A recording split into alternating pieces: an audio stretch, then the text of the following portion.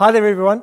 I don't know if you've been with us over the past few weeks, but we're in a new series called Good News Shoes. It's a series which is all about the kingdom of God, and our key verse for this series is Ephesians 6, verse 5, which is, "As shoes for your feet, put on readiness to share the gospel of peace." And one of the big questions we'll be asking ourselves and one another throughout this series is, what does it look like for us? What does it look like for you and me to bring the kingdom of God wherever we go? And in particular, as a Jesus follower, we want to be asking ourselves the question as we listen to these talks and as we spend time together in fellowship, we want to be asking ourselves, what does this mean for me? What does this mean for you every single day of our lives? Even if you're listening and you're not a Jesus follower and you're thinking, man, I have questions about Christianity, I have questions about faith, I have questions about this Jesus that you're talking about, I believe not only will this series reveal to you the incredible love that Jesus has for you, but very much also that it will show you also what it would mean for you and what it means for us as Christians to live passionately for the sake of the kingdom. Now, in particular today, I'm going to be zooming in on what it looks like for us to bring the kingdom of God through all the moments of life, especially those moments when we experience pain and suffering. And maybe even ask the question, is it even possible for us? Is it possible to bring the kingdom of God when there's real difficulty, when there's real challenges, when there's real darkness? You know, perhaps it's worth saying at the start, in case you haven't noticed, that all of us, nobody excluded, all of us will experience difficulty, challenges, pain, suffering at some point in our lives, in different ways and to different extents. But these moments where it feels like everything is just closing in on us, while we're in these bodies and while we live on this earth, in some shape or form, all of us are going to experience it. In fact, if you've read your Bible at all, you will know that there are examples right throughout Scripture of pain and suffering and challenges. In fact, Jesus is so upfront with us about this that he says in 1 Peter 4 verse 2, "Dear friends, do not be surprised at the fiery ordeal that has come on you to test you, as though something strange is happening to you." He wants us to be ready for it. He wants us to be expecting those challenging times to come our way.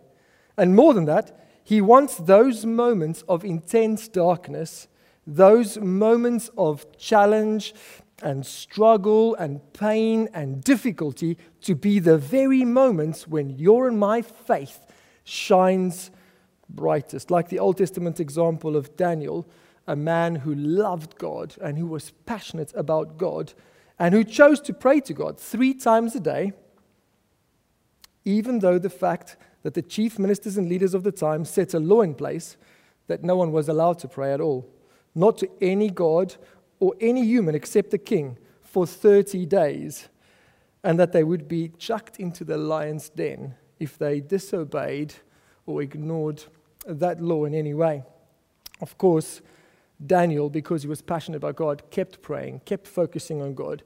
He did so 3 times a day, and because he broke this ridiculous law, he ended up being chucked into the lion's den. All he was trying to do was be obedient. All he was trying to do was live out his life as a fully devoted follower of Jesus Christ, someone who chose to give his all to God. And what did he get for it? I mean, in those circumstances, I don't know about you, but I feel like it's perfectly understandable for someone to say, the things I thought I knew about you, God, are they true? Are you really who you say you are? Maybe I got this wrong. You know, I thought you were for me. I prayed to you 3 times a day, and was it just a waste of time?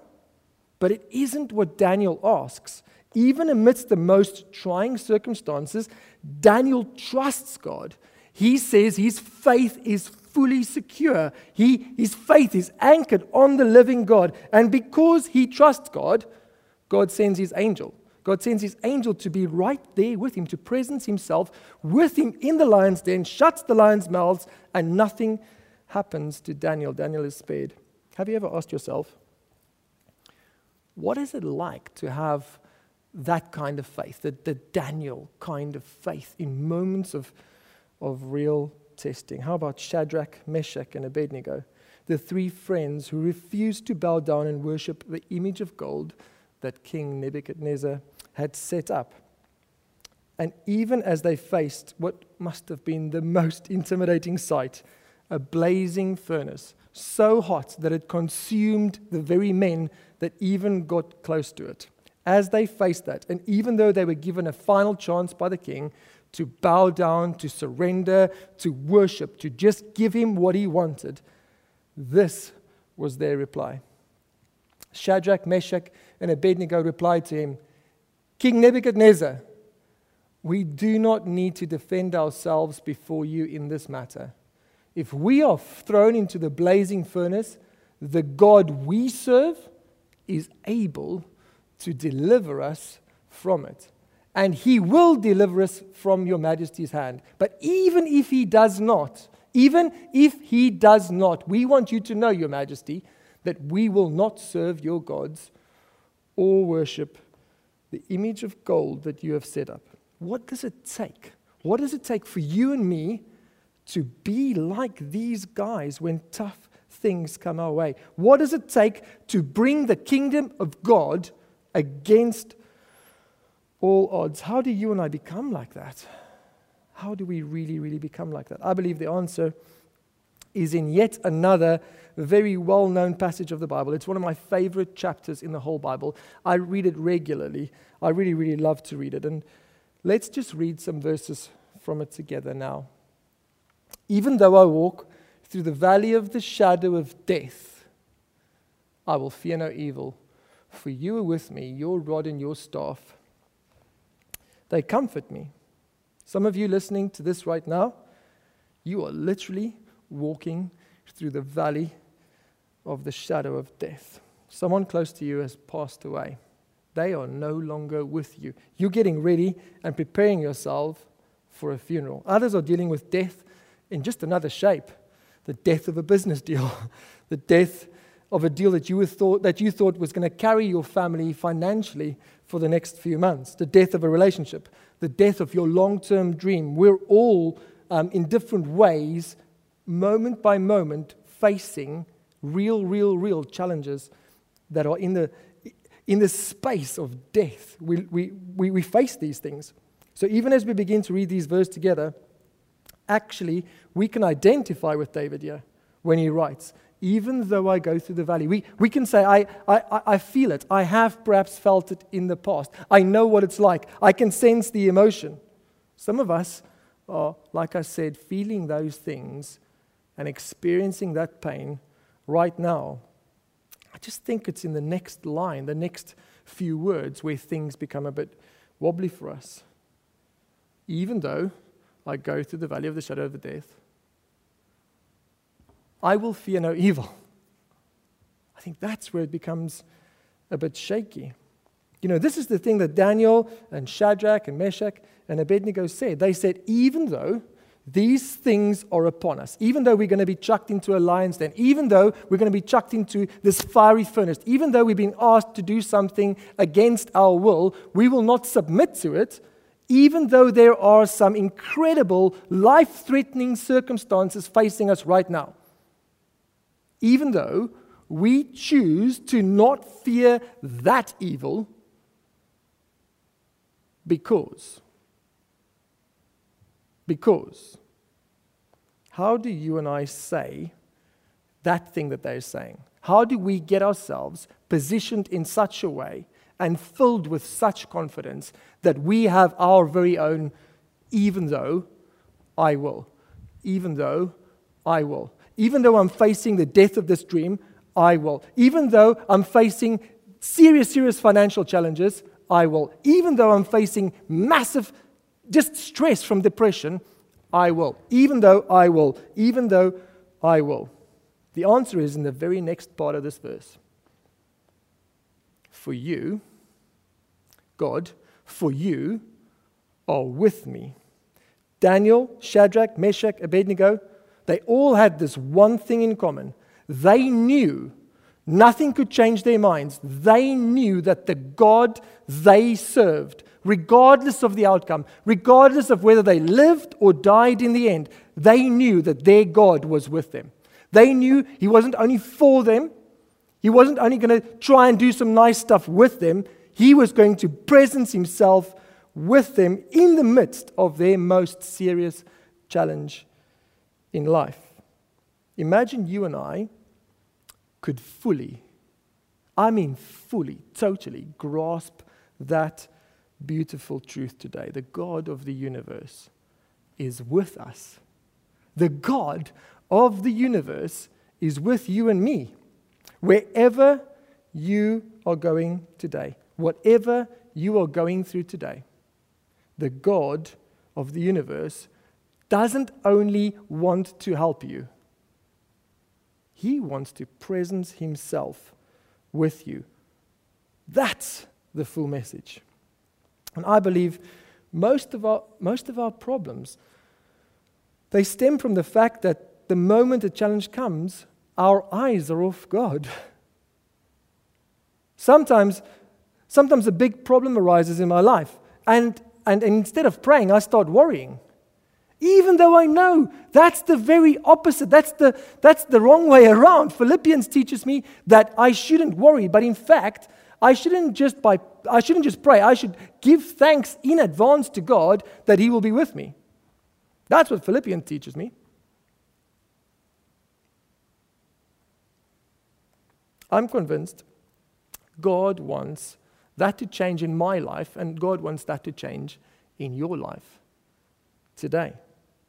And that moving forward, even in the trials, even in the lack, even when we're processing that bit of bad news from the doctor, even in the midst of all those challenges and all those difficult times, our most natural response will be, even though the doctor told me this, I will fear no evil. Even though I'm facing this financial challenge, I will fear no evil because I know my God is with me. I know my God is with me. Wouldn't that be great if that is our natural response every single time we face this? How does it change? How does it change from hitting the wobble when we go through a challenge that feels like it's slightly too big for us, or something that we haven't experienced before? How does it change from hitting that wobble to knowing, to being secure? And how, like the examples from the lives of these guys that I mentioned earlier, the Daniels and the Shadrach and Meshach and Abednego, how from the examples of their lives, do you and I know our response will be, we know our God is for us when the heat is really on. Let's read the next verse together and find out. You prepare a table before me in the presence of my enemies. You anoint my head with oil, and my cup overflows. This verse is just bursting with riches. It could have read, when you're facing tough times, when you're going through the valley of the shadow of death, don't worry, because I am going to snatch you out of it. I am going to pick you up out of those circumstances, and I'm going to take you to a quiet place where you and me are going to have dinner together, and you won't have to worry about all those things anymore. That's what it could have read. That's what could have been the promise. I could have taken you away from all the stress and all the pain and all the drama. But He didn't write it that way. It's not the promise He has for us. Instead, He's using this as one of the greatest moments of gospel illustration. He's saying, right there in the midst of trouble, in the midst of pain, in the midst of difficulty, in the midst of suffering, right there, I am going to be with you. I'm going to get a table ready. You and me are going to eat, and we are going to be able to do something incredible. I'm going to impart some stuff to you, and you are going to be able to demonstrate and bring the kingdom of God right in those very moments.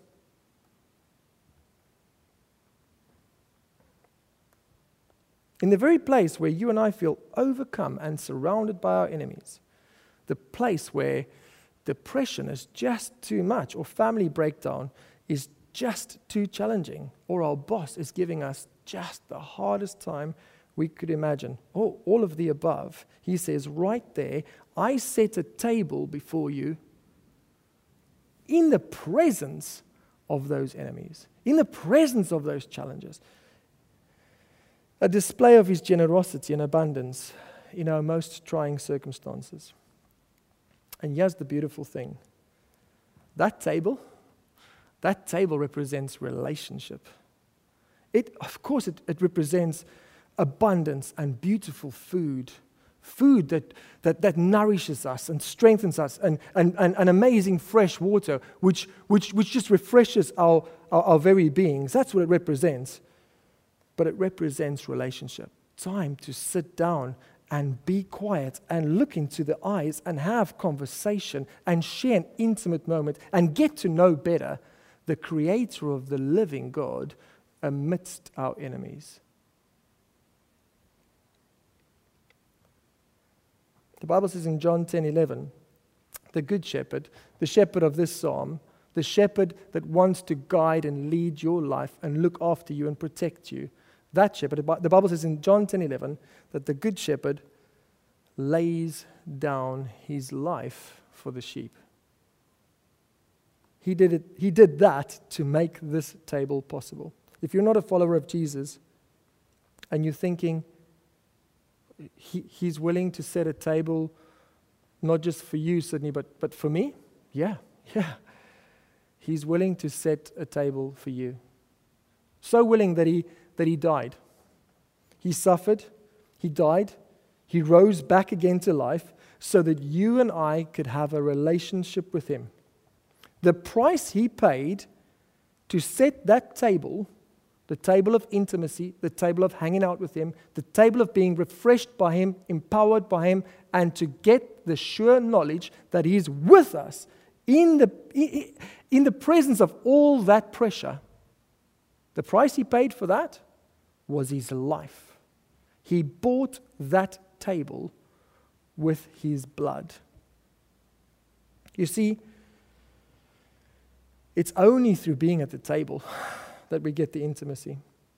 It's only because of that closeness with Jesus that we will know that he is with us. The more time you and I spend at that table, the more sure we will be, the more secure our feet will be. This is not a challenge for you and me to do more or to work harder or to carve out more time in our day to do things so we could impress the living God. This is an invitation to a feast. This is an invitation. The hard work has already been done. Jesus gave his life. There's nothing for you and me to do. He said it's finished. All he said to do was come. Come and enjoy. Come and feast. Come and relax. This is not about hard work. This is about coming and enjoying. This series is titled Good News Shoes, and for me, no doubt, the shoes that best represent bringing the kingdom of God amidst trying circumstances is a pair of these, a pair of wellies. You know, when the wind and the rain and the storms come, and when they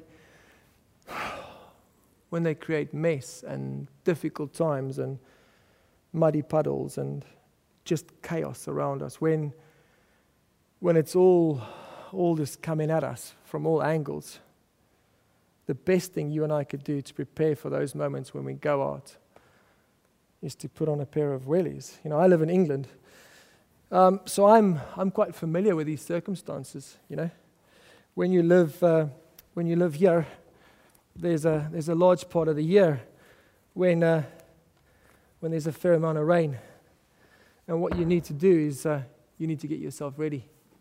You need to invest in a pair of Wellington boots. Otherwise, there's no doubt at some point you're going to find that your feet are wet. And I think the thing that I find most fascinating about putting on a pair of these is the moment you put them on. They give you this sense of security, this sense of, I'm going to be okay. My feet are going to be dry when I get myself out there. I find that my kids, when they put on their wellies, I mean, to be honest with you, it doesn't even matter if it's summer. They'll find a reason to get their wellies on. And when they do, bizarrely, even if it hasn't been raining, they'll be running outside saying to me, Dad, isn't there any bit of water? Isn't there a little bit of muddy puddle somewhere? Can we go to a river? Can we find something so I can go get these shoes in there? They almost, because they know that there's a bit of security and their feet's going to be kind of dry, what they do is they want to almost actively go and seek out the muddy puddle. It's really, really, really interesting and very, very challenging. It's exactly the attitude Jesus wants us to take from this promise that he has for us in Psalm 23. He wants to supercharge our confidence when we get into his presence, when we sit at his table, when we get to spend time with him. That's what he wants to do. He wants us to know that it's not just when the trials come. It's almost like we can get out there in the world and know that it doesn't matter if there's a little bit of water. It doesn't matter if there's a little bit of challenge. It doesn't matter if there's a bit of dirty mud around. Our feet are going to be okay.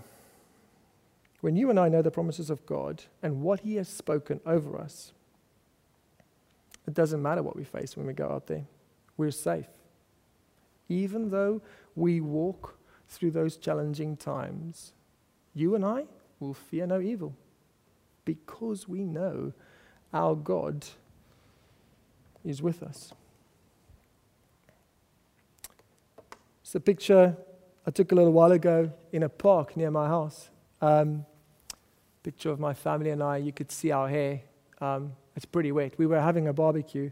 The sun was shining, and the next moment, the rain came. And instead of packing up the barbecue and running home and getting away from it all, my son just said to me, Dad, can we run in the rain? Can we play in the rain? There was just this moment of real enjoyment amidst what was going on around us. That's the attitude Jesus says you and I can have, because we know that amidst all of that, there is a table waiting for us, even though the enemy is right there looking in, even though the enemy is right there trying to remind us of the things that we're unable to do, or the big challenges that we face, or the certain death that is coming our way. Even though all of that is going on, we can be okay. We will be okay. We are okay, because he's already paid the full price for us. Because my God is for me, whom shall I fear? Of whom shall I be afraid? Jesus was upfront, you know. He was upfront about the challenges. He said we should expect that they should come our way. But here's the beautiful promise. Expect not only that challenges are going to come your way, but expect that the peace of God, and even better still, expect that the very presence of God will be with you and me in those challenges, and that he will empower us in those moments to bring the very kingdom of God to those looking in. Because he has come, and because he has died, and because he's been victorious over death, you and I can say, even though I go through this challenging time, I will fear no evil. My God's already defeated death. Nothing can take away my life. His strength is made perfect in our weakness. It's inevitable that tough times are going to come. You and I, all we need to do is accept the invitation, come to the table, be empowered, and face those tough times knowing that the living God is with us. I'm going to pray. God, I want to thank you so much for your beautiful truth, that you have prepared a table for us, God. You've prepared a table for us and made it possible that in the presence of our enemies, we can be spending time with you. In the midst of what could be the most challenging and most difficult moment, we could find quiet peace. We could talk to you. We could look into your eyes. We could be strengthened. We could know that you are with us. And because you are, we can face absolutely anything. I thank you for that truth. I thank you for that promise. And Lord, I pray more and more and more that you will equip us in the mighty name of Jesus. Amen.